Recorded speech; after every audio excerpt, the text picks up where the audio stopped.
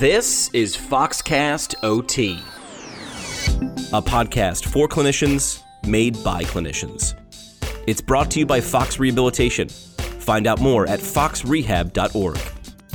All right, welcome to FOXcast. I'm Jimmy McKay, joined again by podcast seasoned professional Kristie McCaffery, manager of recruitment for Fox Rehabilitation. Kristie, welcome to the show again. Thank you so much, Jimmy. Happy to be here. We're talking about something that you live and breathe day in and day out, employment opportunities for therapy professionals, essential workers. It's always going to be necessary.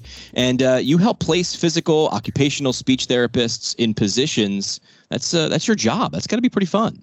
Yes, it is. It certainly is, especially in this day and age. All right, we're talking about this day and age. Great radio segue, Kristie. There you go. Statistics in your article that you shared with the world at foxrehab.org under Fresh Fox Content. You dropped these statistics. The Bureau of Labor Statistics reports that OT jobs are predicted to grow at a rate of 24% from now through 2026. That's 20% greater than the national average. And employment for physical therapists is also projected to grow 22% from 2018 to 2028. Much faster than the national average as well. Exciting news if you are a PT or an OT and you're listening to this. Absolutely. I think with the aging population as well, or as we like to call it here, the silver tsunami, certainly we're looking at functional wellness of older adults. 80 now looks so much different than it did 20 years ago. So keeping people active and functionally well is something that I think is very important to us at Fox, as well as many other physical and occupational as well as speech language pathologists, is keeping people active and independent as long as possible. So now that we know that there's a need for it, if you're considering, working with older adults, I'd say now is the time. The first step in finding an employment opportunity is really that resume. We covered the interview, and I always like to say, listen, the resume gets you the interview gets you the position. We covered the interview. You did it in an article. We covered that as a podcast as well. But the step before that is right here. This is your resume, piece of paper, or now everything's digital. It's a PDF, outlining your career, what you've done, what you're skilled in. And this is the first place that people start. Let's talk about, there's a couple different types of formats. How do you decide what type of format you're going to use? Yeah, great question. So, the three basic types of formats are the reverse chronological, the skills-based, and the combination resume, which really takes both of them into consideration. I recommend for physical therapists and occupational therapists, as well as speech language pathologists, is really the reverse chronological format. It's the one that best fits most therapy professionals. And this type of format just lists your relevant experience right from the top, beginning with your most recent position and proceeding backwards. I think, the skills-based and the combination might be more suited for someone that maybe has been out of work for a little bit. But honestly, if you're a practicing clinician, using that reverse chronological order format, putting your most relevant experience right up at the top is one that I would recommend, and one that most people with this skill set use. We read from top to bottom of the page, Kristie, right? Yeah. We go left to right, top to bottom, making sure that you let people know without them having to hunt around on a piece of paper or a digital version of where you've been most recently. That's what I want to see. So, name and address at the top, I'm guessing, right? Who is this person? We start with who, and then what has this person been doing, and reverse chronological, most recent to furthest back in their career. Probably the best way to start. In terms of layout, this is a huge, huge question. People, I've heard people argue over this. We've talked about this on a webinar before for the layout. 1 page versus 2. Settle this for us. Yes. Well, honestly, as a recruiter, and you're looking at so many resumes at a time, especially for one position with certain positions, I recommend 1 page. Unless you're someone that has 10 plus years experience with tons of publications and certifications, we're looking at resumes very quickly. Believe it or not, we're not spending the, 15 minutes really reading every single line. We're scanning that. Right. So if you're someone, recently graduated up to, 7 or 8 years, and even if you have 10 years, and if you can fit it on 1 page, great. I think it helps you just keep it focused, rather than just putting, obviously at your job, everyone could list 25 things that you do, right? Just keeping that very concise I think is really important, and it enables us as recruiters to just kind of glance at it, read it quickly, and rather than, I have seen some resumes 5 pages long. Wow. It just, one, no more than 2 pages, and keeping it simple. I've seen some resumes where the font is, really fancy font, or they put pictures of themselves up in the left-hand corner, just, and the format can, I think people play around with the format to make it very fancy. The more basic, the better. Just keep it very, very simple. Kristie, what you're telling us is this is when you should, in fact, be basic. Yeah, exactly. You go into detail in terms of fonts that are good to use and to avoid in terms of font size, margins. That's all in the article online at foxrehab.org under Fresh Fox content. We'll let you dig into that. Let's move on to where you want to send that resume. You've got it together. Kristie lays out in great detail how you should be putting that together in her article. Something you should do before you send your resume, this digital representation of your career, is do a little research. Absolutely. And I understand there are people, you're applying to lots of different jobs. So it's very difficult to change your complete resume for each job you're applying to. And where I suggest you doing this is at the top of your resume. Gone are the days that we're really using objective, what you want. You really should put a profile or a summary section at the top that can easily be tailored for each of the jobs that you target.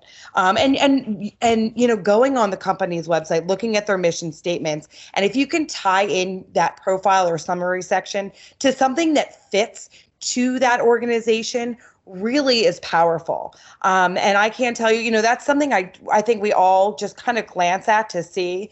And there are sometimes, where it will be so off from the job that they're applying to, and it's just a turnoff, obviously. But there are times where it's, for Fox, for example, if they're making that summary statement, something about geriatric population and how they like to impact the lives of older adults, it's like, wow, it really makes it resonate and think, wow, this person would be a great fit for our organization, and makes you want to, and I think as you're scanning that resume further, you already have that in the top of, at the top of your mind, that this is someone that could culturally fit with our mission.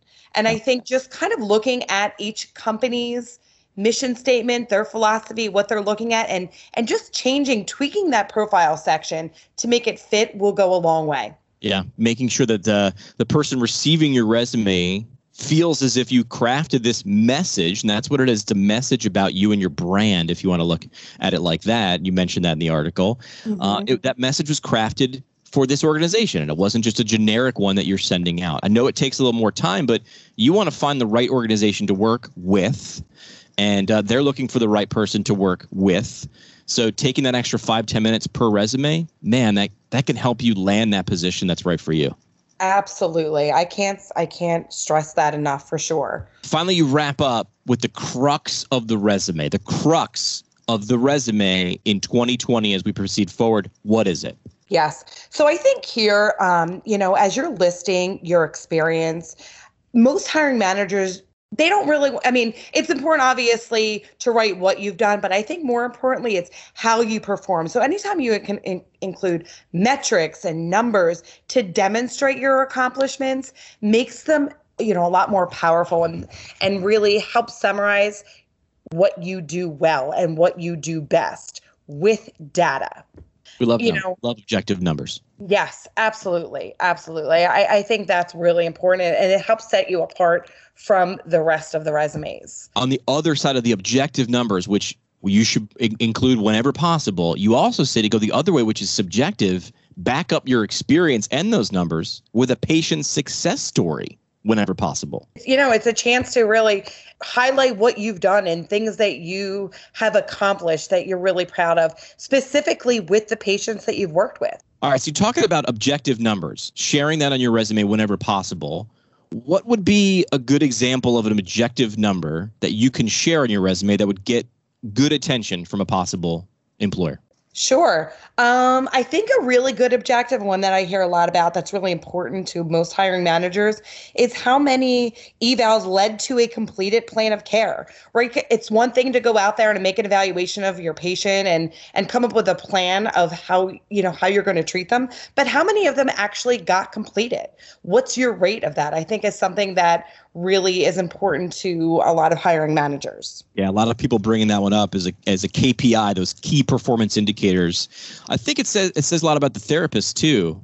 Doing the evaluation, meeting with this older adult, in the case of Fox, building a therapeutic alliance and having that person trust your clinical judgment from the evaluation until you both think that it's time for you to take a break or discharge, whatever you want to call it. So yeah, I agree. I think whenever possible, that should be a pretty good measuring stick, which is completed plans of care.